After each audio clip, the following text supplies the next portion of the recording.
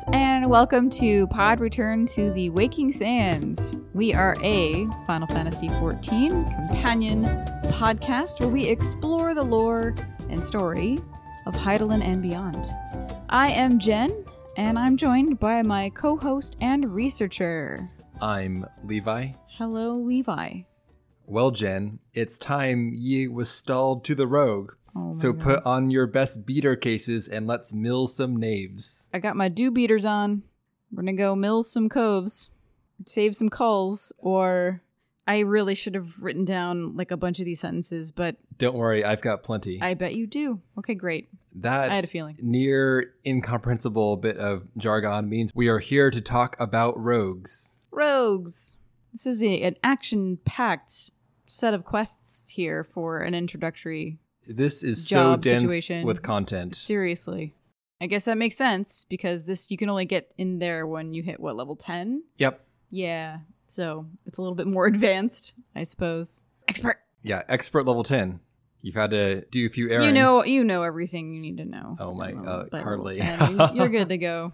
First off, let's back up to some generalities. Rogues, as far as I can tell, Final Fantasy XIV is the first time a rogue class has appeared in the series entirely. However, its cousin, the Thief, is an OG Final Fantasy classic, appearing in many titles all the way back to number 1. Well, there you go. So they decided to call the class Rogue and not Thief in this game. I wonder if that's because they were leaving the door open for an actual Thief class. Because as we hopefully know by now, all of the beginner classes get replaced by an iconic Final Fantasy class after level 30. So the Rogue becomes the Ninja, the Marauder becomes the Warrior, the Thaumaturge becomes the Black Mage. So I wonder if they wanted to reserve the name Thief for like a full-on class sometime in the future. Interesting. Yeah, right now where we sit in the span of the narrative as a whole, I have no idea how that would fit into anything, but like I welcome them to try, because yeah, Rogue certainly isn't very much about thievery in this context. It's not, but they do have some moves that are thievery adjacent too, so it feels like that Definitely. conceptual space is kind of filled, Right? even though they're not thieves per se. But I can see there being a class introduced that would have a class quest for the next expansion, for instance, where they are trying to, rob from the rich and give back to someone else, the poor or the deserving or whatever. Have it be more thieves with honor than just, I'm going to pick your pockets and make a few gil. Correct. No, I don't think there's going to be like a criminal class introduced in Final Fantasy XIV. But I mean, I think if they were introduced thieves, it does seem like Rogue already kind of covers that aspect of, like the thieves with hearts of gold. I agree. It may never appear. It may just be a little finger in the book, never to be reopened again. Who knows? Plenty of other stuff they could do. So absolutely. Yeah. So as mentioned, Rogue becomes Ninja. This is actually also like Final Fantasy I, where the first game had a similar mechanic where the classes upgraded themselves later in the game. So the Black Mage became, I think, the Black Wizard, for instance. Even though we know and love Black Mage as a class name, it rolls off the tongue better than Wizard, I think. Well, yeah. But in that game, the Thief became a Ninja. Okay, yeah. I mean, that makes sense. There's a skill set that you can transfer from one to the other. That's true. But the class as it is, I'm talking about Rogue specifically, not about Ninja, is pretty bad. Because the main mechanic of the class is ninja themed. So you kind of have the hollow shell of a class that has no real differentiation to it until you get to level 30. And you actually get those ninja abilities, which really give you what makes the class unique. Which I haven't gotten there yet, so I don't know. I've never played Ninja, so I can't speak to any of those, post Jobstone equip moves. Well, I promise you it's coming. This is the Rogue cast, not the Ninja cast, so I'll have to hold on for those for some weeks. Mm-hmm. Anyway, as Jen mentioned, you have to become level 10 to become a Rogue. You cannot start the game as a Rogue. It's a very trivial bar to clear. You can get to level 10 in an hour or two tops of gameplay if you're dead set on being a Rogue for your first playthrough. But I'm of mixed feelings. At one point, level 10 is absolutely easy to do. Yep. Like, why bother making it have a gate at all? On the other hand, the rogue theming is not necessarily for your first time there. It wouldn't make sense in the story for you to become a rogue as they are in this game, because they are a more kind of selective group of people. And also, it ties heavily into the story of Limsa. And I don't know if that makes sense to give you that responsibility compared to what the other first-time classes get. Yeah, I totally agree. So, enough talking around it, let's get into some rogue stuff. Even though they don't grow up until they become a ninja, there still are a few special moves that rogues have. The most notable one being stealth, which is unique and also near useless.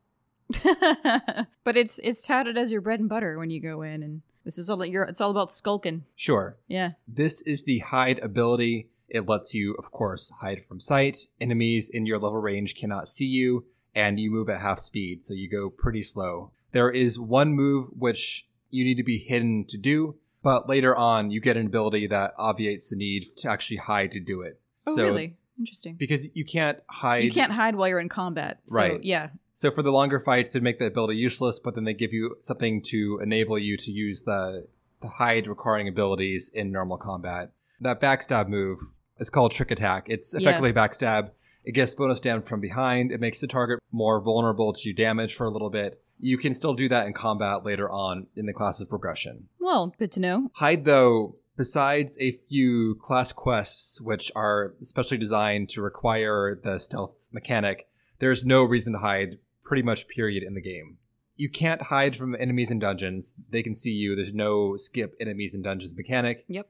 And enemies in the overworld, you don't need to sneak past to bypass. You can go around them, you can go through them. You can just go far enough and then they'll give up. Yeah. This was hide was really only utilized in the span of these, preliminary quests. And I thought it was implemented in such a way that I thought, well, this seems really they maximize the utility of hide for the quests. But out in the real world, no, I don't think you would be using this much at all. That was one of the things I did note as we were going through all of these different levels. They, unlike some of the other jobs that we've done, the skills I think were utilized really well in a lot of these scenarios. They were, thematically appropriate, and they fit the plot, and they fit the tactics that were, I think, the most successful for some of these fights. Well, enjoy it while it lasts. I guess so. Yeah. The other rogue ability, the active ability, is Mug, which is a damage up against the target for a short time, which is useful in a group setting. It also has the flavor perk of giving the enemy a higher chance to drop items, but no one's getting rich off this. It's just flavor. Nobody's going to be farming up Killians with a Mug ability. Oh, I got an extra animal skin. I mean, maybe. It's not even, it doesn't even like guarantee any sort of extra drop. So no, it's all flavor. Yeah. And it's not like any other skill you get in any other job that I know of that affects like drop rates. Yeah, that was new to me.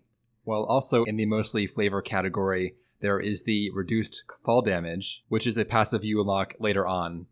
Oh, post or once you become a ninja? It's a rogue ability, technically speaking. Like when I took my job stone off to do the rogue quest again, I still have the reduced fall damage. Interesting. Either way, though, it's not very helpful because you can't. I mean, you can't die from fall damage. You can die when you're in combat. If you jump off a cliff when you're in combat, you can die from fall damage.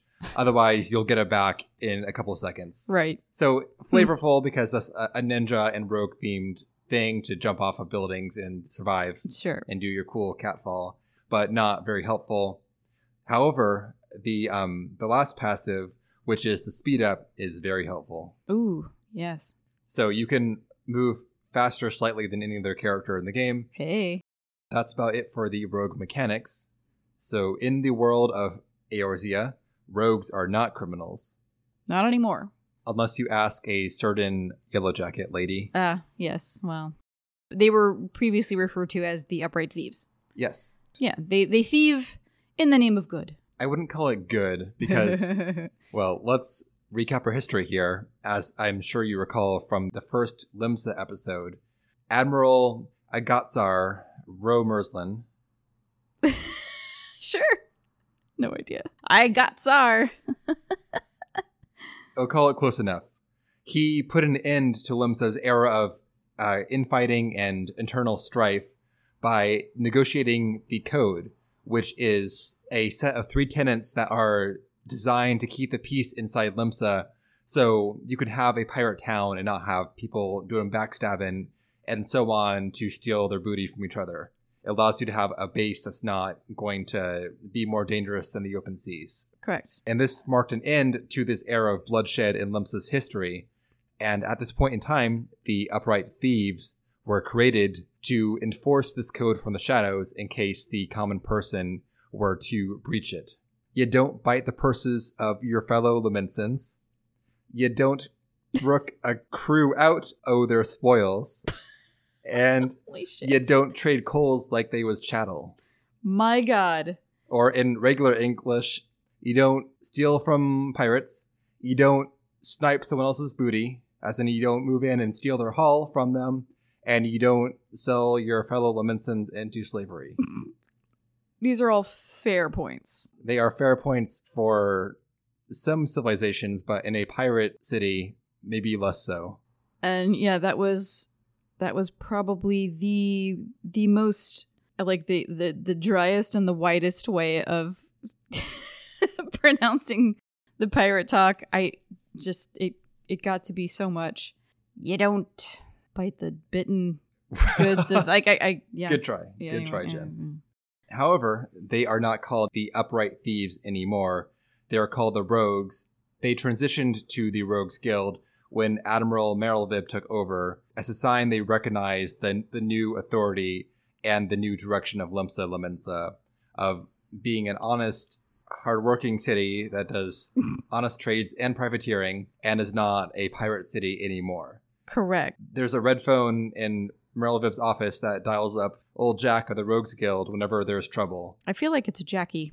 I've been calling him Jackie. It sounds appropriate. I don't know. I'm going to call him Jack, but you do you. All right. It's going to be Jackie. Anyway, though, so they are kind of an arm of the Limsan government. Not officially. They keep their own practices, but also if the Admiral comes calling, they will answer. Yeah, so Yellow Jackets exist to maintain regular old, above board, law and order, whatever. The rogues are there because Merylvib, in her infinite wisdom, understands that there are still going to be black market deals, back alley deals, underworld bullshit, and that's when the rogues, people who engage in that sort of shenaniganry, can trust that the rogues will find them and sniff them out and lock that shit down, which is great because I think, it keeps the Yellow Jackets looking a little bit more squeaky clean. So I am totally down with this division of tasks. Excellent, because we're about to get into it. Woohoo! To become a rogue, we of course head to the Rogues Guild. Unlike the other guilds in the city, there's no sign outside the door. The rogues masquerade as a convent, the dutiful sisters of the Edelweiss. Edelweiss. Thank you, Jen. Also, what's cute is every other guild that you join in this world, there's going to be a cute little wooden sign out in front of the door, right? It's going to be like a fist if you want to join the Pugilists Guild. It's going to be the Flaming Cauldron if you want to join the Thaumaturge Guild. There is no sign out for the Rogues Guild. However, when you go in, you can see on a back shelf, just kind of leaning up against a wall, is the Rogues Guild sign, which I thought was very cute. And maybe they were given the sign by Merylvib, like, here you go, here's your official guild sign, and they're like, are you fucking kidding me? I like that version. That's now our canon. Okay, great. So if you are a brand new character, the Gatekeep, Loanboard. Nope. Lonvord. That's pretty close. So, you're pretty close. They call him Lonnie. So I think going forward, we'll just fucking call him Lonnie. His name, Jen, is Ol Lonnie Left Patch. Ol Lonnie Left Patch. They love their nicknames, these guys. They do. I love them all. They're great. Anyway, Lonnie will shoo you off if you're a brand new adventurer saying, hey, I want to be a rogue, or I want to come check out this convent. They'll be like, nope, you're too worldly for this operation. He's an excellent gatekeeper. There's actually a side quest to deliver food here if you want to at the very start of the game. And he gives you like a little wink saying, maybe if you're, a bit more experienced and a bit more morally dubious, maybe you can come on back here later. A little less green. He gives you like a little hint there might be more to come if you drop off this That's cute. delivery as this side quest. Anyway, once you're level 10, you can now take the quest to become a rogue, and you can make it past the gatekeep to go inside the guild. The guard, actually, he recognizes your character based on where you are in the main story quest. When I came up on my New Game Plus to replay this, he talked about events that are way, way past level 10, and says, oh, hey, yeah, I recognize you from this, and spoilers. Love that. I don't remember exactly. That probably happened with me as well, just because I didn't have to do New Game Plus, so I've already been through everything in this game, and then finally I'm coming back. That makes sense that, they don't open up Rogue to you until level 10, so that he could take a look at you and see like, oh, no, you're somewhat famous. Like you were at you've been doing good shit around town. So there's a valid reason why he would let you in. Yep. So once we pass Lonnie's scrutiny, we're inside the guild. Inside, it's anything but a convent. Besides the disused Rogues Guild sign, this place is just like a dimly lit, seedy den of iniquity. You have got your crates everywhere, ropes strewn about, and far too many daggers stuck in the wall. Yeah, world maps with daggers in them. Mm-hmm. People actively throwing daggers, practicing dagger handling. Lots of dagger-themed activities. We can now join up. So, Jen, tip us your daddles, and we'll put a hilt in each one. Okay, I seem to think that means I'm gonna put my hands out and you're gonna put a knife in them. I'm not, but Jack is going to. Right on. Jack is our guildmaster. He is a dashing healer with a very flamboyant look to him. Like the white and green alternating is a frilly tunic and his Rogues Guild green bandana. It's extremely flashy for people who should be, lurking in the shadows. It's bright green and white and gold, and there's bandanas everywhere. Well, if you're stealthy enough, no one will see you coming. Oh, they deserve it. But they're all wearing this garb. And Jackie is very cute. He gives us the spiel about the guild, telling us that they're there to reach where the Yellow Jackets can't, to operate in the shadows, and so on. That's it. So this is when he gives us our first heap of rogue cant. Heap of rogue cant. The cant being the slang that they use. Okay. The daddles. The curs. dimber dambers. Yes, in the dimber dambers.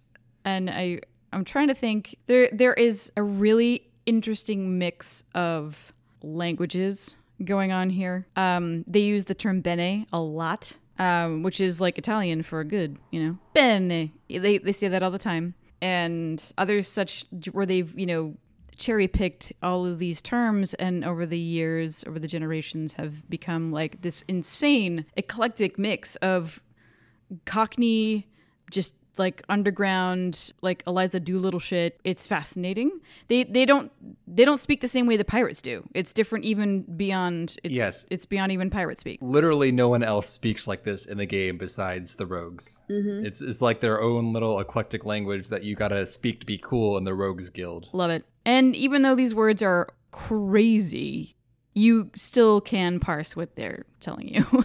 Amazingly. Sometimes less so. But you can usually infer it involves stabbing someone, or thieving something, or hiding in the shadows. Or just a general like, okay, this seems good. This seems bad. And then you can parse it later on. So, Jen, have you got the guts to do a rogue's job? I do have the guts to do a rogue's job. I think the answer is bene or something like that. But we'll take it. You're in. So once you agree, you get some stabbers, and Jack makes a joke about you not coming back naked after you equip them, which of course Of course you will have your small clothes on. Because in this game, when you equip a new set of weapons for a brand new job, then all the gear you have that's not compatible with that job at level 1 gets unequipped, which is 99% of the time everything except for the weapon. Yep. So you go anywhere at all, any new character's guild, and you will find naked people there. Right. Hanging like, out. Oh, look, a new person. So yeah, he's like, you wouldn't believe the number of people that come back to me in their small clothes. Oh, like, I would. Well, that's going to be me in a second. So we're now all stabbered up. We are here to do some Rogan. So now it's time to anoint our indoctrination with the ritual sacrifice of animals. Here we go. He uses a lot of rogue speak to tell us to go kill some stuff. We do. We warm up and we head back to the guild. Jack gives us a lesson on privateering, talking about, of course, how piracy is allowed only against the Garlean Empire. And we have had a lot of privateering go bad recently, as a crew has recently stolen a Magitech device from an Imperial vessel, but another pirate yoinked it out from its new owners. Which is, let me check my notes, against the code. This is violation of code number 2. You don't rook a crew out of the spoils. Yep, darn tootin'. That is not in the cant, Jen.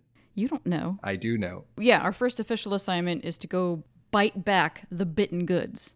And this is where we meet, what's his actual name? Paramu? Yeah, so not its actual name, but his rogue name is Underfoot, and of course he's a Lala, and that's really cute. And he's kind of like, why do I gotta be the fucking mentor? Because he just got promoted. Lucky him. Yes. I mean, we're cool, though. Underfoot, his clothing is very skimpy for the normal male dress we It's see. a mini version. Okay, Jackie, he's the head of the guild, so he has a slightly different shirt, but literally everything else is the same. So they have like a chest wrap. Yeah, they have their pants, which are tied up at just below the knees. Mm-hmm. Bandanas. And of course the bandana. Mm-hmm. The first test before we do the actual job is we need to go practice shanking some jellyfish. So kill more animals. Right, that's all right. And he's like, yeah, they pack a punch. So if you can handle that, then we'll go deal with these guys. There's a lot of talk about dodging them and hitting them from the flanks. However, we have no. You can't. One person fighting, they're always going to face you. You don't have any positional attacks yet, so there's no benefit to attacking from the flank at this point in time. Right. I don't think you don't even have a stun or anything. Nothing. Yeah. So it's a good advice for like. It just plants the seed. 20 levels later. Yeah. Then do that thing, he said. Anyway, we kill some BS, and now it's really roguing time. Underfoot tells us about the guild's network of informants, and we have to hit up their contact at the Drowning Winch for some gossip by using the code word weak ale. Of course, no one would order a weak ale in their right mind. The barmaid, when we order this, she nags us loudly. Like, how dare you? She tells us about the word on the street, which is that a pirate band called the Dainty Demolishers is the one that pinched the goods. And their gimmick is that they dress like dandies, and they have a taste for Garlean machinery. Who doesn't? The last bit of info she drops is that they are likely to fence their goods through some goblins in Middle Lanosia. We know that game. And the stolen tech is a Mark 43 anti-aircraft cannon firing mechanism. So Underfoot and I are chilling behind some bushes looking at the goblins. The camp is some tents by a river running through Middle Lanosia. So we have to cross over this little creek to get to the goblin camp. So he's like, all right, why don't you go, that guy on the left looks, I think he just stuffed that shit into his bag. So we go to the goblin on the left, we beat him up, and come back to Underfoot with the stuff. Great, good job. We leave, we go back to the guild. However, the camera stays there and focuses on a group of very foppish, very brightly colored pirates behind us who watched us while we were doing this whole thing, and they're the Dandy Demolishers. So they've just watched us steal their stolen goods, and we are totally unaware. Yikes. Amateurs. Quick side note, I don't like the way that it drives the action forward a few times in the beginning, where it involves us having to fuck up no matter what we do in order to make things go forward. There are a few times at the start where we do our absolute best, but then it's like, oh, no, they followed you, or like, oh, you got caught doing something, so now there's a fight. It makes me feel like, okay, well, Underfoot should certainly know better. What kind of mentor is he to make sure we check our 6 and that we're not followed back to our secret lair? Though in this case, the Dandy Demolishers don't really know who we are. They just follow us back to our quote-unquote headquarters. Excuse you, the Dainty Demolishers. What did I say? Dandy. They're foppish and they love the dandiness. Their leader has pink stars on his cheek. And they're very flamboyantly colored, yes. And they're all rouged up. Mm-hmm. Not rogued up. Yeah. Yes. Thank you. Revolution, maybe. They tail us back to the rogue headquarters. Yeah, we're chilling there. We're updating Jackie on what it was that we just did. We got the thing. We're gonna... And then all of a sudden these guys walk in and they're very smug. And we're a little taken aback because we didn't think we were being followed. Again, amateur fucking move. A little immersion breaking. But, you know, Jackie is cool as a cucumber. He's like, what's up? How can I help you, gentlemen? And there's a bit of a back and forth here because the dandy guys, well, they think they fucking got us. They're swaggering around in the guild and acting like they own the place. They make like they're about to drop some serious knowledge on us. One says, "Shall I reveal our infamous name and drink in your delicious terror?" And of course, they drop their name. We're the Dainty Demolishers. Oh, my and goodness. They wait for us to gasp and react. And no one's impressed by this. Like, we fucking know. And then they move on to demand that Jack, the errand boy, fetch our leader so they can extort him for the goods back and then compensation for the trouble as well. Finally, one of the rogues has enough of their shit. A red-haired Mikote named Vakebi. She cuts down one of them from behind in one swoop. And then another one rushes in to intervene, and he's felled by a thrown dagger from Underfoot. The music picks up just as Underfoot tells them that they're standing in the Rogues Guild. I mean, this scene was very satisfying, and I love that they put it right in the front of this whole quest line. Anyway, so the second dandy guy that, I keep calling them dandies, the second dainty demolisher that approaches Underfoot. So he charges Underfoot, and Underfoot's doing the whole like Lala flail, you know, like, oh no, what am I gonna do? And then at the very last second, he's like, ah, and shanks him dead. The final marauder, the captain, starts to blubber about the tales he's heard of the rogues. And he takes a swing at Jack, but is easily dodged, of course. And then Jack counterattacks with a swift combo of blows, and he's down. The last bit of business is to string up the bodies as a message to anyone else who should dare break the code. Pretty badass. Jack lays it on a bit thick with his comment, "Quite an introduction you had there, eh?" Welcome to Limsa Lamensa's ever-churning underbelly, where the thieves shed their skins and become rogues. Hey. Roll opening credits. Pretty much, yes. It's great. It's great, though. I also like the moment, I think it's Underfoot that gives them the little speech, like, all right, you know, our guy Lonnie out there only lets 3 kinds of people in here. 1, like the Admiral herself. 2, rogue hopefuls. And 3, smug-ass pieces of shit idiots who walk in here unawares so they can get trounced. Guess what category you fall into, suckers? Number 3, bitches. So, next job, next level up. This, bear in mind, is level 5. We never get this kind of front loading with the action in a job quest line. No. We just don't. Shit starts at like level 20 normally. And I think that almost every single tier has a solo duty with it as well. This thing is insanely packed with content. Yeah, there is a legitimate, each level has its own encapsulated little story and drama, but it all also feeds like the greater story arc. Yep. It's so good. It's super good. Anyway, well, level 10, new mission. Jack gives us a bit more history, which we all already know because we listened to this podcast, of course. We're on to our next job. Some thieves stole a shipment of muskets from a merchant. The Yellow Jackets arrested the criminals, but the muskets are missing. We are, of course, bound to return them to their rightful owner. Which is the Yellow Jackets themselves. But Jen, let's not forget, you don't bite the purses, your fellow Lomensons. Rule number 1. Fellow Lomensons. You don't bite the purses of your fellow Lomensons. Thank you, Pirate Jen. You're welcome. This time we are working with Vakebi the Stray, who is our badass Mikote lady we just met. She's so cute. Something is afoot in this tier. Vakebi is hungry. That's right. The fucking egg finger sandwich from the Bismarck. Right. She brought in some sandwiches from the world famous Bismarck. Oh man, she paid a pretty penny for those, I am sure. But they've gone missing. Someone has nabbed her lunch. Fucking classic. There's always that fucking guy in the office that eats everybody's lunches. Well, Jack mutters to himself, unbeknownst to anyone but us, the players, that he ate them thinking they were Underfoot's. Because that makes it okay. So now he's got to hella cover his tracks. He's afraid of this woman. Exactly. He promises to turn them up before she gets back from the job. Oh, I will find this sandwich for you, my lady. No, because Jackie is he's not an asshole, so he doesn't say that. But he does say that he will try to find her sandwiches. Sometimes an asshole. I think that no matter whose lunch they are, it's still a dick move to eat it.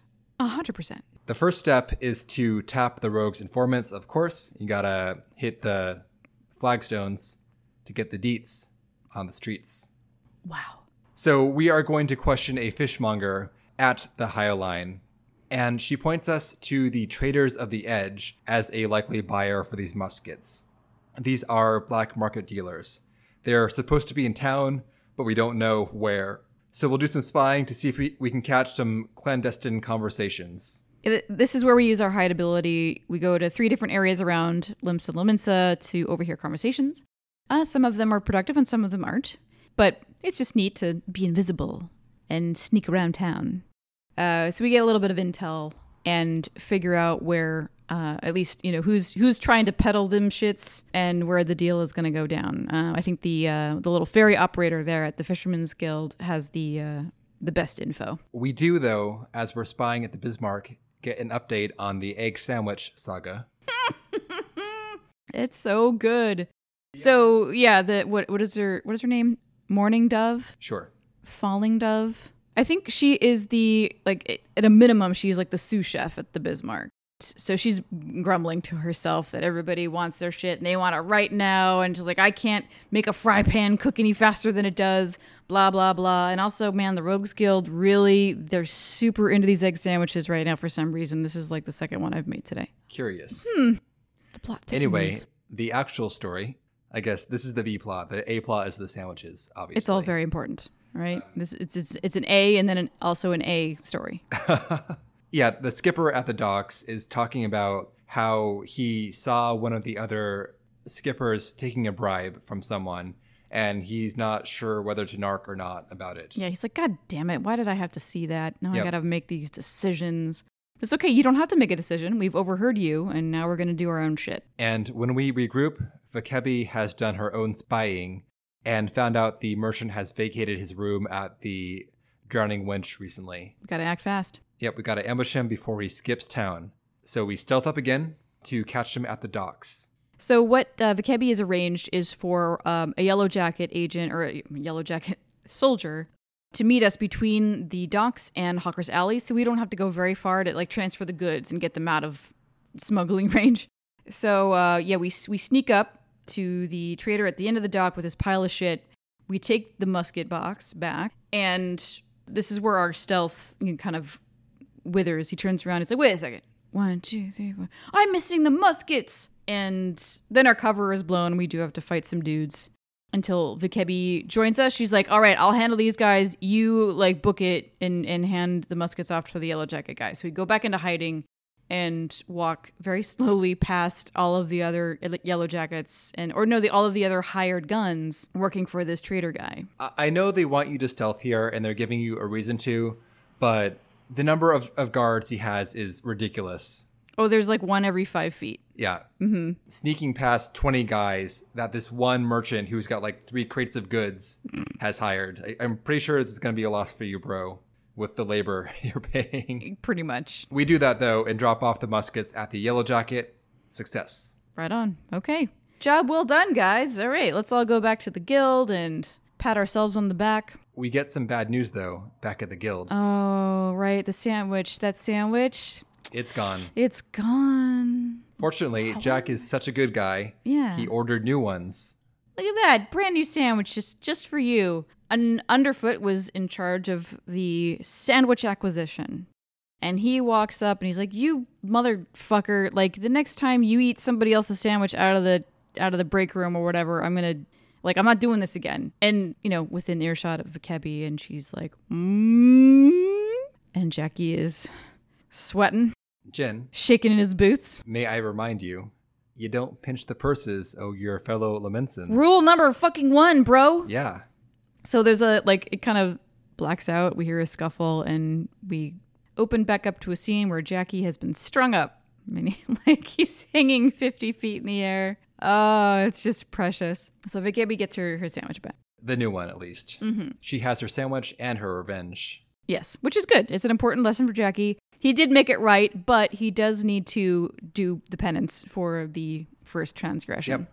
Meanwhile, overseeing all this joviality, there is a yellow jacket in the distance. We don't see her face yet, just her cute little hat. She's a Lala, of course. Oh, yes. Her cute hat and her long green hair. She's talking about how she's chafing at being indebted to the Rogues Guild for returning the muskets. God damn it, these fucking guys. She walks away. They belong in a cell, not on the streets. Yeah, so bitch has a problem. Once Jack frees himself from his binds, we have our next job. We have one more lesson to learn as well about the code. This is a personal request from the Admiral. It sounds like a remote village has been destroyed and its inhabitants have been abducted. This is huge. This is huge. Fucked up. And it breaks code number 3. You don't trade coals like they was chattel. Yep. Like they was chattel. However, despite that clear instruction, these pirates are pillaging honest coals and dipping their wicks in the slave trade. Yeah, that term has changed meaning a little bit. Yep. But either way, they're headed for a right good stabbing. Darn tootin'. I'm going to make it happen. Darn tootin' is the new fetch. The culprits this time are the Jolly Merchants. They are licensed privateers, but it sounds like they're doing some side business. Very lucrative side business, unfortunately. Kind of questionably, the Maelstrom wants to keep this job quiet. They don't want people to know about these kidnappings. It seems maybe like a good PSA to say, hey, lock your doors. Yeah, lock your doors, keep an eye out. Hide your kids, hide your wife. The job is, though, to find the culprits, free the people, and to keep it all on the DL. The strategy here is to head to Aleport and wait for all of this crew to meet up so we can hit them all at once. There's a bit first where you have to go and spy on them, and you're actually way down in Lower Lenosia on the Salt Strand. You and Jack eavesdrop on a couple of them who have some fresh captives, and they're talking to each other about going to Aleport, and that's how you learn that's where their ship is. Right. And then we meet them at Aleport. Jack has found out that the actual pirates are wearing lavender gloves to signal to one another that they're in the same gang. Right. We see one. We're chilling at the ferry station in Aleport, and there's a very drunk Jolly Merchant hanging out there. He causes a bit of a ruckus and gets the attention of the Yellow Jackets, and now Jackie's like, oh fuck, we don't want this whole that's shitty. So now we have to hide and be super stealthy and go inside all of the the inn common areas.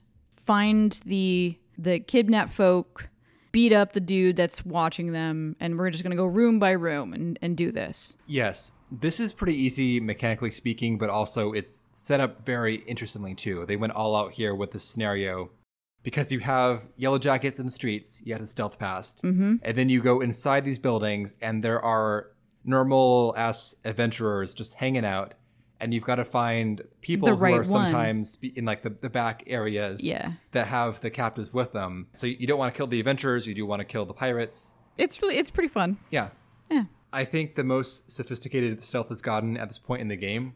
There are parts much later on where they do it better, but still, grading on a curve, this is pretty good as far as the way they've used the tools to make this scenario. Exactly. We would not have to use it if they didn't introduce the Yellow Jacket complication. Yep.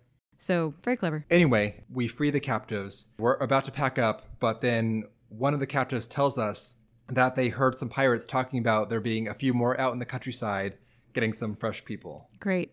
Okay. So we have a subgroup that is still out there trying to collect as many people as possible, so we got to go find them now. Jack gives us our dagger toss move to arm us for this conflict. Yay! Our ranged attack. Huzzah.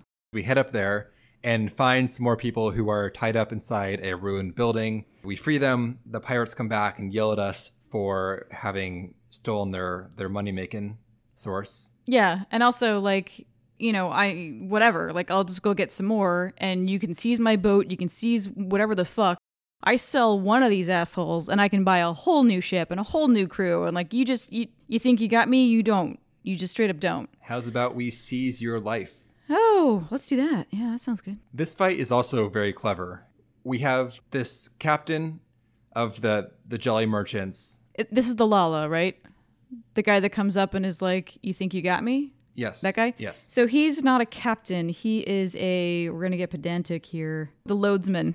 Oh, excuse me, the loadsman. Yes. Either way, so he brings in his buddies, and they start rushing us. So we're fighting them in melee, but these pirates have trained dodos as well, which are super slow, but they will mess you up if they. They will fuck you up. Yeah, you got to be on top of your mitigation for this. No, you've got to hit them with daggers before they get to you. Is the trick. I mean, I used the daggers when I could, but I was just like, blah, blah, blah. I mean, they don't take a lot of hits to go down. They're very easy to just knock out. It was touch and go there for me. No, I didn't range dagger the pack of 4 dodos. I just wailed. The intended solution is to throw daggers at them because they have very low health pools, but they will hit you hard in melee. Yes. So if you watch for them to come in while you're fighting in melee, fighting the pirates in melee, you can flip some daggers at them and take them down before they get to you. Did not do that. It worked out, but... I think that they tell you to do so as well, but as we know, Jin doesn't read text in battle. I mean, it's hard. I'm busy. I can't be reading this shit while people are stabbing me at the same time. Once that's done, we get a flipped script here from Sigurd, the Marauder questline kid. When the quest is over, says, "Oh, can I be a Marauder when I grow up?" And Vern Zoen says, "Yes, if you eat your vegetables and practice every day." Uh-huh. This time, though, one of the captives is also a child, and he does the whole shtick about, "Can I be like you when I grow up?" And Jack gives him some lifelong trauma. This is perfect. It's perfect. It's exactly what he should say. "You shouldn't look up to me, and further, if you step out of line, I'll come for you in the night and cut you up. But if you eat your vegetables and listen to your mom and dad, you will never see me again." And the child is scared speechless. It's so fantastic. It's a hard lesson to learn, kid, but it's the right one. You can tell his therapist in 20 years about this. I loved it. Loved it. Like, we're not pandering here. This is real life, guys. So, childhood ruined. We're about to leave again when the green-haired yellow jacket rolls up. This is Captain Malala, and she's here to escort the villagers back to safety. But before she does, though, she gives us a talking to. Jack tries to buddy up to her and, be like, "Hey, we're on the same side, blah, blah, blah." Oh, yeah, he doesn't know her intentions. He's No. like, "Hey, what's up? You got any new work for us?" And she's like, "Oh, me? Have a job for you? Never." And then she launches into this whole thing about there is no way that Limsa Lominsa can move forward until every last vestige of piracy and black market dealings and ass hattery is eliminated violently from the land. I don't know. Yes. Oh, yeah. Get rid of every last vestige of piracy, underworld shenanigans, and buccaneering. And she considers the Rogues Guild to be one more hangers-on from the criminal element that Limsa Lominsa used to be known for. And she cannot abide this. So she gives us a challenge. She throws down the gauntlet. There has been a theft recently from a ship in which 3 priceless treasures were stolen. And unless we can get back the majority of these, then she will write a formal report to the Maelstrom recommending our immediate removal. Dissolution. Yes. These treasures were bid on by the Maelstrom, by Limsa Lominsa. Like, they wanted these items for reasons. We don't know what they are, save for their names. So we're given a task. Get these 3 treasures back before we do, and maybe I won't have to write this letter. Jack doesn't really want to play along. He's like, "This is kind of bullshit." Right. He's like, "No, fuck this. Fuck you." Blah. And then she's like, "Oh, but your code says you got to do it." She got him there. Yep. On a technicality. Challenge is on, I guess. Yeah. But no, I appreciate how Jackie, I'm still going to call him Jackie, was like, this is bullshit. I don't need to play your stupid games. But actually, yeah, fuck, I do. Ugh. I got to bite back them bitten goods.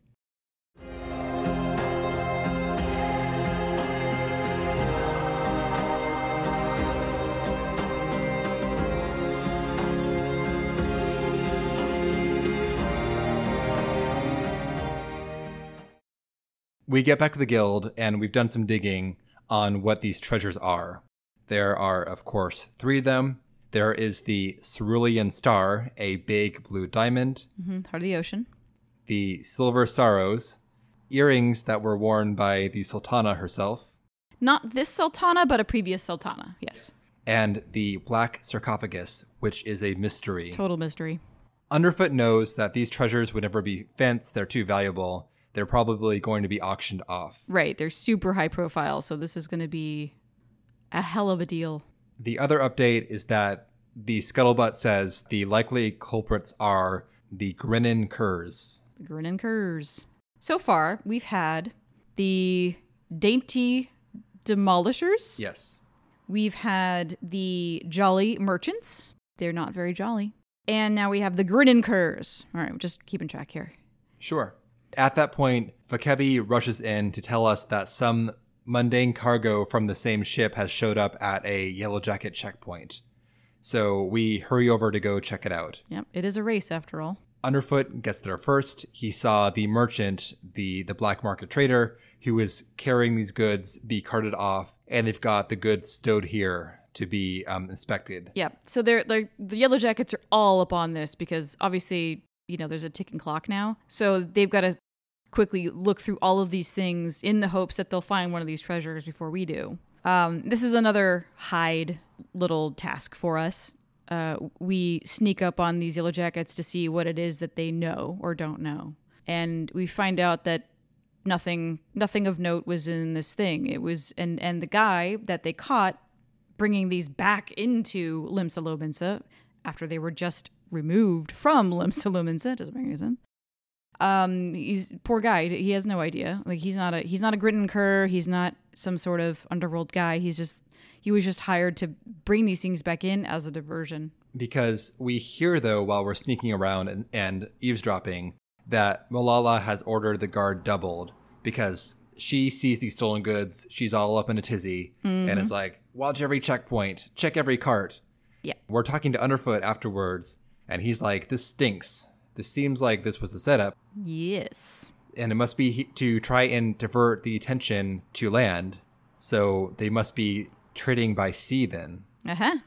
Yeah, not his first rodeo. So now we get to meet our colorful black market trader who has no name. He's just... the black marketeer. Exactly. This guy has a bit of an odd practice where he will change his location based on the weather. So only people who know the deal can find him. You got a nor'wester? Well, he's going to be over here. You got a southerly? It's going to be over there. Exactly. That's pretty cute. Today, he's going to be lurking up by the Summerford Farms. When we get there, he gives us a test to make sure that we're not a cop. Are you a cop? If you are a cop, you have to say yes. If you're a cop, you have to get beaten by these kickerns he throws at you. So we get attacked by these ratmen and cut them down. And he's like, oh, yes, your blade work. It's that of a rogue. You're legit. Never mind the 3 lives we just ended. Maybe we just maimed them a little bit. A chaste maiming. As we know, nobody cares about Kikern lives. So they're on the payroll to be tests for any prospective customers. Apparently. Yeah. I mean, I joke, but we had the same thing happen again where he's with kobolds this time. And then he throws the kobolds at us. Mm-hmm. Just because, like, I know. There's no reason for it. It's just like, here, have some kobolds. It just shows he means business. This is serious. It's not like the quest is lacking for content whatsoever. You don't need to give us a fight to give us some excitement. We get plenty of it. Why not? We've been reading text and doing our little hide maneuver and walking like... I'm serious. It really trivializes these lives that will mean something later on. These are our creatures with thoughts. I agree. Okay. But it does happen that a lot of the stuff that we fight, they don't die. We just, incapacitate them. So I am going to run with the assumption that we have simply incapacitated these guys who are just kind of running interference for this super high level black market in the know shadow man. All right. You keep your feel good gin propaganda. I will. Thank you. Moving fine. On. Anyway, once we impress them with our flashy blade work, flashy non-lethal blade work. Thank you. The merchant confirms the apprehended person was a decoy to throw off the Yellow Jackets, and while they are watching the land routes, the Curs are moving the goods by sea through a place called the Doxy's Pole, a treacherous foggy bit of sea. Now that the ruse is in place, we're expecting that the curs will make their move and escape by sea shortly, so we gotta act fast. Finding the ship is very easy. This Doxy's Pull area is sold as being like a super sketchy place, but we just hop on a little dinghy and zoop, there we are. Yeah, this is where countless ships have gone to perish and to never be seen again. However, they did add a little bit of a caveat. Post-calamity, the Doxy's Pull fog is a little bit more unpredictable. It could be lighter or heavier, whatever. It's less of a thing. All I'm saying is if you're going to sell it as being a super dangerous place, actually sell it. Don't just talk about it. I know. I mean, they've shoved so much fucking content in this already to make it like a dangerous... The counter being, don't make it sound so spooky if you're not going to actually sell it. The place is very misty. Yeah, but it would have been cool, and I give you that. If we got on a ship and sailed into like a huge wall of fog, and suddenly our visibility was nothing, and you know, if we used some rogue skill or had some amazing fucking navigator to help us, you know, find our way through the fog and then eventually see our quarry looming in from the mist, would have been cool. This is jam-packed full of content, and I'm okay if they don't do this. I just wish they made the setup more mundane if they're not going to capitalize upon the pitch they've made. Understood. Anyway, moving on though. We hop on a skiff, sail out to the Cur's vessel. Once we're aboard, we launch a sneak attack on the crew. Their captain comes up, who's a pushover, honestly. Yeah. And they let loose Growler, who is a Curl. After the bodies hit the floor, we search the ship and find the Cerulean Star. Mm-hmm. This is one of 3 treasures down. Back on shore, we pump the captain for information, and he eventually relents. It turns out that the Curs have thrown in their lot with the Executioners, a much bigger threat.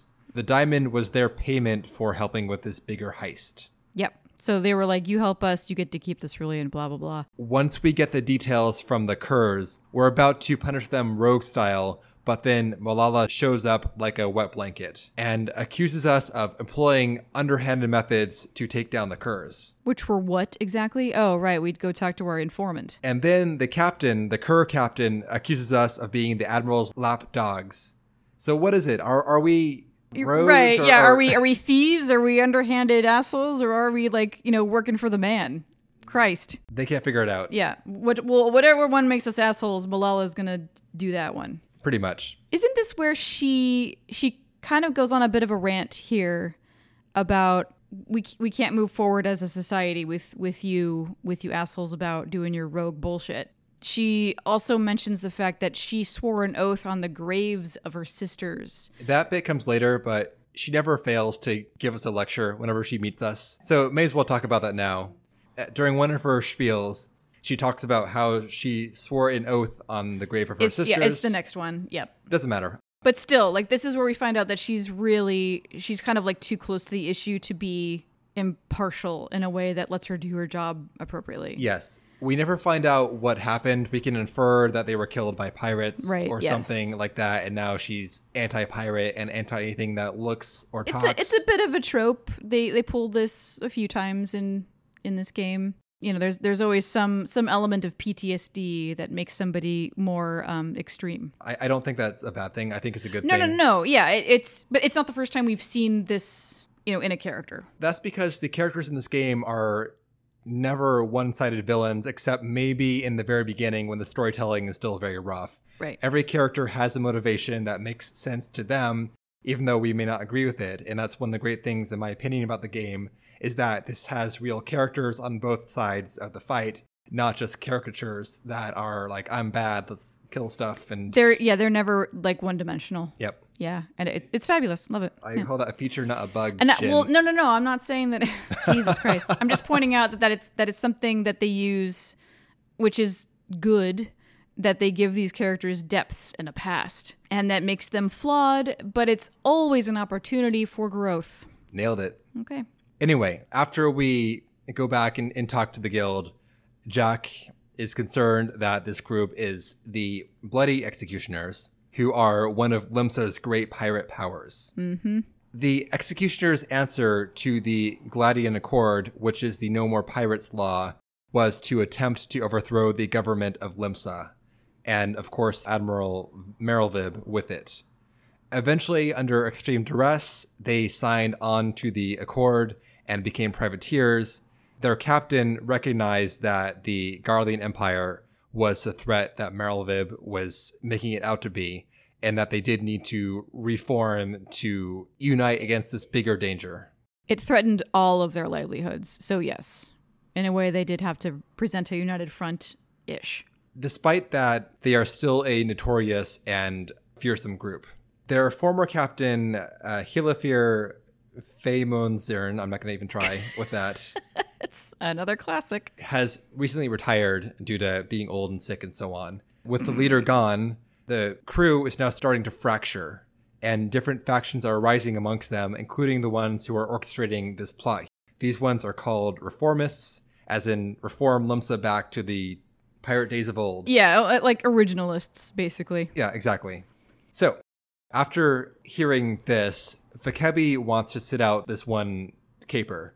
She's scared of them. She's afraid of retribution. She's afraid that if the Rogues Guild gets involved, they might have bitten off more they can chew.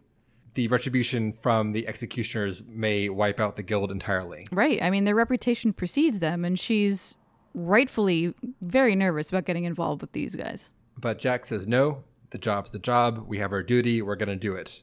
We find out, we go talk to our black marketeer friend again. Yep. And this... Check the weather first. Correct. This is a southerly, so he is in, Costa del Sol? No, he is in Lower La Nocia by the House of Sticks. The House of Sticks. Which is a creepy good name for a rickety shack with no flavor to it. And that's like one of the scenes from Blair Witch Project, The House of Sticks.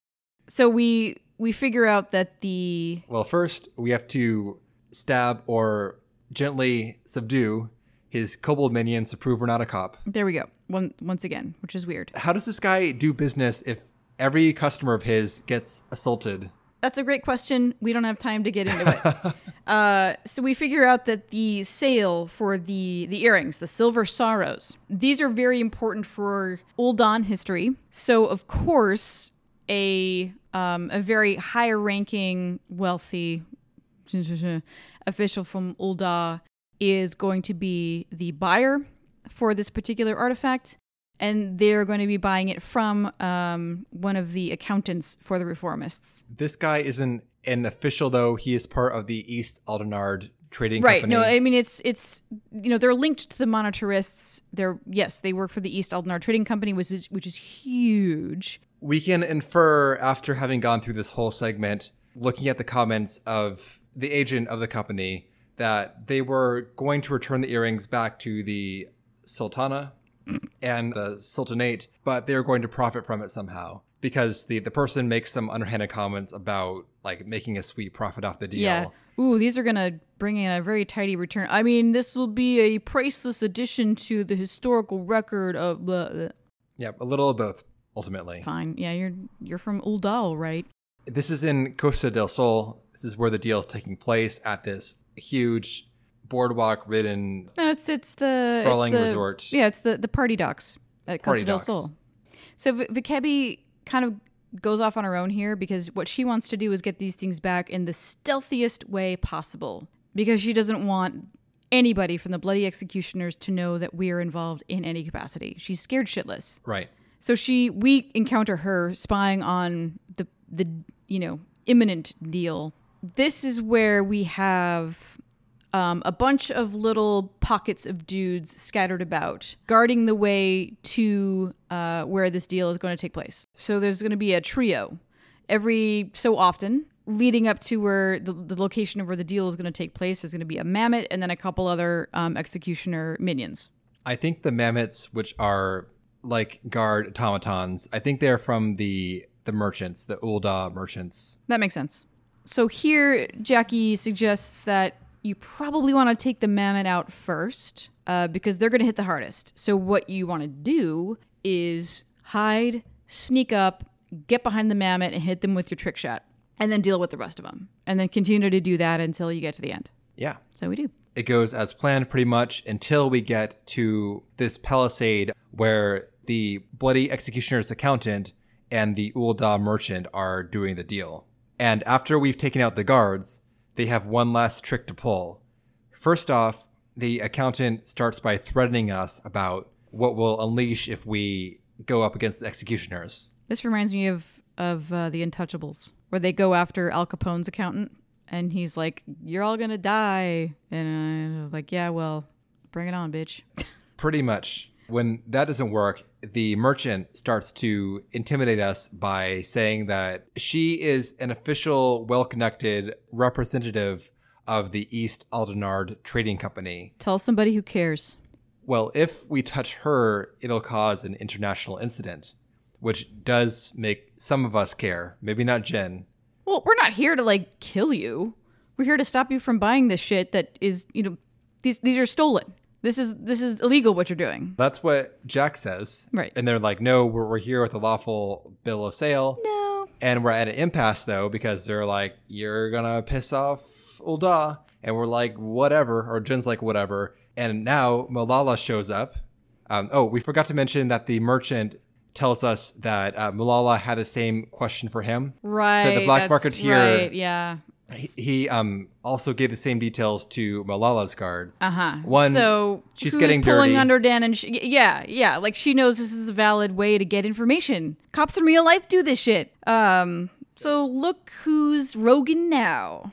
The one Rogan is Malala, who rolls up with this official seizure order to say, I represent the Limson government and I'm seizing these illegally claimed goods. And then she will facilitate them being handed over to Ul'dah and not this back alley trade going on. So this is her underhanded, sneak-ass, pussy-ass bitch way of getting a hold of this other treasure, and now we're tied. Right. Jack's like, we got this thing back. And she's like, nah, I'm the one who came up with the solution. And then she puts them on her ears to safeguard them. Because they have a pissing match. Jack and Malala go back and forth. And he's like, I'll steal them back from you. Mm-hmm. You better keep your eyes open. Mm-hmm. And she's like, no way. And then she puts the earrings on her ears to safeguard them. She's wearing them for days. Yeah. Probably not the best call, but nope. That's what she does. Again, she's making questionable decisions because she's too emotionally close to the issue. So we are, I guess, tied, debatable, but she's the one with this dumb challenge. So Classic. We got to play by her rules. Yep. 2 out of 3. Anybody's game. When we get back, Underfoot has found out now what the sarcophagus is. Finally. This is an Imperial explosive, a big one. Yeah. And just then, a message arrives from the Black Marketeer. We go to meet him in Upper Lanosia. However, it turns out it's a trap. I knew it. The executioners have killed him, and they're laying in wait for us. Classic. Not totally unexpected. After we take down the first round of them, one of them talks to us, is like, maybe you may have won the day here, but the real goal was to get you out of Limsa. The timing here doesn't work out because we get back easily before it matters. So it's not like we're gone at a key time or anything. Yeah, they tried. They tried and failed. And she's extremely smug. For no good reason, but yes, she is. Very punchable. But she does let slip, though, that a Isabir... Isabir. Nailed it. Yeah. Well, yeah. Thank you. I heard a P, though. Isapir. But it's Isabir. It's hard Isabir. To... I don't know. Yeah, whatever. Moving on. Captain Isabir is the leader of the reformist faction who's making a bid for control of the crew, of the Bloody Executioners, and he'll return them to the old ways. She also tells us that they're going to blow up the Maelstrom Command and take the Admiral out with it, which maybe you should do that if we're like here literally during your plot, but it's several hours before the actual thing happens. So kind of spilling the beans there, lady. Good job. Bad job. Thank you. Jack sees this as being a bigger issue than some rogue than our and little contest. Yellow Jacket measure off. Which is 100% true. So he wants us to go and tell Malala what's going on and team up against this threat. We do so. We talk to her with their little earrings on outside of Limsa and tell her what's happening. She is worried about the challenge, but still believes us, thankfully. Yes. She's like, yeah, that is a legitimate concern, obviously. But this doesn't void our challenge. Like, really? God. Okay, fine. Jack, not trusting the Yellow Jackets to do the job correctly, rightfully so, has us on watch 2 from the shadows. We can see from a nearby tower in Limsa, Molala yelling at her guards. They're like, double the guards, triple the guards. There's no more guards. Well, yeah, shit. I mean, they're all guarding the higher ups. Like, we don't have any more Yellow Jackets to spare for this, lookout operation. Night falls, and a Lala Marauder rolls up to Molala just after she's dismissed her subordinate and she's all alone at her guard post. This guy looks pretty sweet. He's got that dark skin and spiked white hair, those big gauntlets and hefty axe. He looks pretty rockin'. And the silver earring, too. He's also pretty badass in combat as he rushes Molala before she can react. And she tries to fire a shot, but he knocks the pistol from her hand before she can hit him. So it goes flying onto the ground. He lays it on a bit thick. He goes on about how she's wandered into a world she doesn't understand, the underworld. I bet she wishes she had some rogues now. I know. I mean, he's not wrong. I know. It's just like saying the moral of the story. Right. Kind of. Yeah. Maybe be a little bit more open-minded. Molala dies for her gun, but he cuts her down pretty brutally. Yes. So she's kind of dying. She is dying in the streets. Yeah. And then a drunk Rogaden wanders up, bottle in hand. Just a random Limson citizen. This is hilarious. I love this. She gasps at him, quick. Must tell the others. And he can't take it. He's like, I didn't see nothing. I didn't see nothing. I mean, classic. Like, this guy is, born and raised in Maelstrom Red. So he bails. He knows what's up. Like, no, thank you. His drink-addled mind cannot process what's going on. Yep. He's like, I'm just going to go to bed. But Malala learns that they are planning to take out the entire mizzenmast, which will structurally be disastrous for the entire city. Not long after, Jack shows up. He heard her pistol go off from across the city. Now, in her darkest hour, she beseeches the rogues to save the city. Underfoot goes off to call for a Yellow Jacket healer. She'll be fine, spoiler. And we head out to save the city. So the first time I did this instance, I didn't read the stuff. Twist. And I failed it because I was just fighting dudes and I'm fighting dudes and I'm fighting dudes. I'm like, why won't this guy die? Oh, because I'm not doing the thing I'm supposed to be doing. So the thing you're supposed to do is to go find the detonators. Right. Yeah. So you rush up and there are executioners everywhere now. It's a full-out attack. And you can see we're in a solo duty, but outside the boundaries of it, there are Yellow Jackets fighting executioners too. So the whole city is up in arms. This is like a full-on rebellion against the Admiral. It's pretty intense, actually. And we cover a lot of ground in the city. Yeah. We're fighting dudes as we go along. So we strike out with our rogue friends. We hit up the High Line, kill some dudes there. We run out across the bridge. We start fighting some dudes. And this is also where Captain Isabir joins the fray. And this is where the flavor text pops up. Go find the detonators. Follow every ramp up and down. Find these detonators and destroy them. Otherwise, we're all done for. You run east, you run west, you run south. You're on the Z-axis. You're on the X-axis.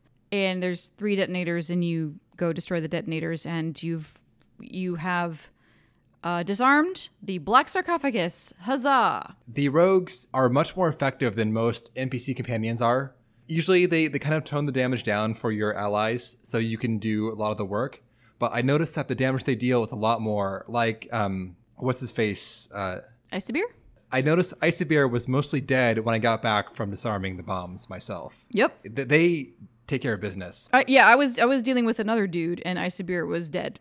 I had touched him a couple times. Yep. So I don't know what the thinking was on the design part, but I was impressed by how much more effective the rogues were at fighting than most NPC companions in these kind of solo duties. I felt very well supported in that moment. Yeah. It also feels like you're really teaming up versus like you're the star and they're just there to exactly. That becomes tiresome. You're carrying the entire fucking team again. But no, they will take out Isabir. Yeah, I was just like running around. But you will take out the bombs. Teamwork. Fantastic. Yeah. Good shit. So, job done. We flash forward to the next day. Malala has been healed and is getting reports back from the Yellow Jackets a horde of citizens descends upon her to congratulate her and to thank her for saving the city. You saved the city. And she has a kind of a moment here. She's like, no, I was kind of unconscious for this thing. That's not how it happens. She feels guilty. She's not gonna, steal valor here. She's still upstanding in that way. I read this as being her being confused as well, because she looks blank for a minute, and then she seems to have like a dawning recognition that we were the ones who did the work. Correct. That's exactly it. Yes. So she's not going to take credit. And she has a moment there where she, everything she thinks she stood for kind of comes crashing down in a moment, and has to kind of put herself back together in one fell swoop. But then a guard comes up asking for the earrings, as the Uldan dignitary is here to pick them up. And she goes to take them off, but, they're missing. Hey, you got jackied. She got jackied just when she's coming around. Yep. Rogues Guild! Not too far away, Jack is wearing the earrings himself. It's so good. So he let Malala and her yellow jackets have the black sarcophagus. Seems appropriate. He's like, all right, so we got the cerulean star and the earrings. We win. We saved the city, and also we won your dumbass challenge. Malala's wrath is allayed for now, and the city is saved. Jack knows we've got other work to do, so he's not going to ask us to stay and pal around. So we say goodbye to our buddies. Jack walks away. A passerby walks in front of us, and zoop, he's gone. Love that. And we give him a knowing smile. The end. Not really. I mean, yeah, we meet him at the guilds. I hated that. I'm like, yeah. could he have just disappeared into the night, in the most awesome rogue way possible? But 5 minutes later, we're back at the guild. I'm like, anyway, so how about that debrief? Anyway, I was still talking to you a minute ago. Right. Back at the guild. And then we get our stuff, and we say goodbye for real, and now the quest is over. So much went on. I don't remember in any other quest line so far where they have planted these little story elements that, these little B plots, these fun little Easter eggs that we will get satisfaction for those in the future. Like the fact that he was like, I'll take those fucking earrings off your ears, I swear to God. And then a little bit later he does. That's more of a main story quest level of detail. Yeah. Than a class quest, which tends to be pretty focused on its content. Exactly. They don't have these little things that are planted and then come back, like the little sandwich thing. I mean, that they didn't have to do that. So here's my theory. This class came out after the release of A Realm Reborn 2.0, but before the release of Heaven's Ward, the first expansion. So I think they took a lot more time than they had and will ever again on this quest. It's got to be by far the densest quest. I think so. Just in terms of content. It's incredible. Maybe Dark Knight is a contender for that, but it's got to be a close call. Yeah, Dark Knight is extremely special. But this was just right. Of course, you get your session 0, killed some animals, whatever. But immediately after that, you are in the thick of it, and it's legit. Yeah, there are 0 dead levels here. Everything has full story. Everything counts. You see, you get your lesson in the code. It's a nice 1, 2, 3. Here's the code. Here's how it articulates. And then you tie it all together with this bigger heist. Fantastic. Yeah, it's super good. I had a great time. Me too. You couldn't do it, obviously, because this is rogue themed. But I would say this does a better job of selling you Limsa than the Limsa main story quest does. I agree. It captures all of the things. You don't get a lot of Maelstrom activity, but you can kind of take for granted that. But this is between, again, it hits on the hopes and dreams of Limsa Lominsa going forward and transitioning from piracy into, a legitimate economy, and how the rogues have a valid place in that economy and the Yellow Jackets have a valid place. Our little Captain Malala had that reckoning and understood how all of these things have to work together. Mwah, chef's kiss. That's our review. We love it. We love it. If you also love it, or you hate it, or you have your own opinions, God, I hope you have your own opinions, please find us on Twitter at podreturn or via email at podreturnffxiv@gmail.com. And well, Jen. Yes, Levi. You can also reach us on the Podbean app, apparently. Apparently. Which I didn't realize until just recently that you can comment on the podcast only through the app, not through the website. We're learning, folks. Not only that, though, when you get a comment, it will not notify you as a web user. Which is bullshit. So I was uploading the episode. I glanced over and I saw that like there's like a little box in the corner that says comments, and it was now populated. No flash, nothing to draw your attention there. It just kind of blends into the UI. But we had someone ask us a question a few weeks ago, and we're sorry. I'm like, oh shit, this was almost 3 weeks ago. And you can only respond by downloading the app. Which we, to that point, hadn't done. So, one, we figured out you don't get a notification. Also, if you want to read comments and respond to them, you have to go to the app. Bam, done. Figured it out. That's another place you can reach us. Yes. And we will pay attention. You know who you are. We're sorry. We did respond. Let's not forget, next time we are beginning our first journey into Gridania and the last of the 3 starting city main story quests before we finally move forward with the game's overall story. Here we go. It's been a long time coming. I am looking forward to Gridania. I have not done this MSQ before. Gridania is my least favorite city in terms of aesthetics and vibe and the themes I've been exposed to as an outsider. And Connie Senna, their leader, is my least favorite leader of a city by far, again, as an outsider. So I am wondering if this first-hand exposure to it from the ground up might change that, or if I'll still be hitting on Connie Senna after we're done with the next few episodes. Is it a charisma problem, or is it you feel like she's not effective, or is like what's your deal with Connie Senna? I think she's just too passive. Fair. I mean, that is kind of her jam. I agree, and I don't like it. Fair. I loved Gridania. I thought it was gorgeous. I had such a good time when I first arrived, when I first started playing the game, running around New Gridania and Old Gridania and loving the trees and the nature and the buildings. I thought it was gorgeous. Well, there's a teaser. Let's see how we feel when we go through those MSQ levels. We shall see.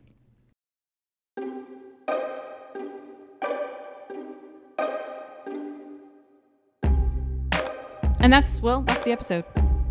We'll see you next time. Yeah, that was a doozy. All right. Thanks for listening. We'll see you next time.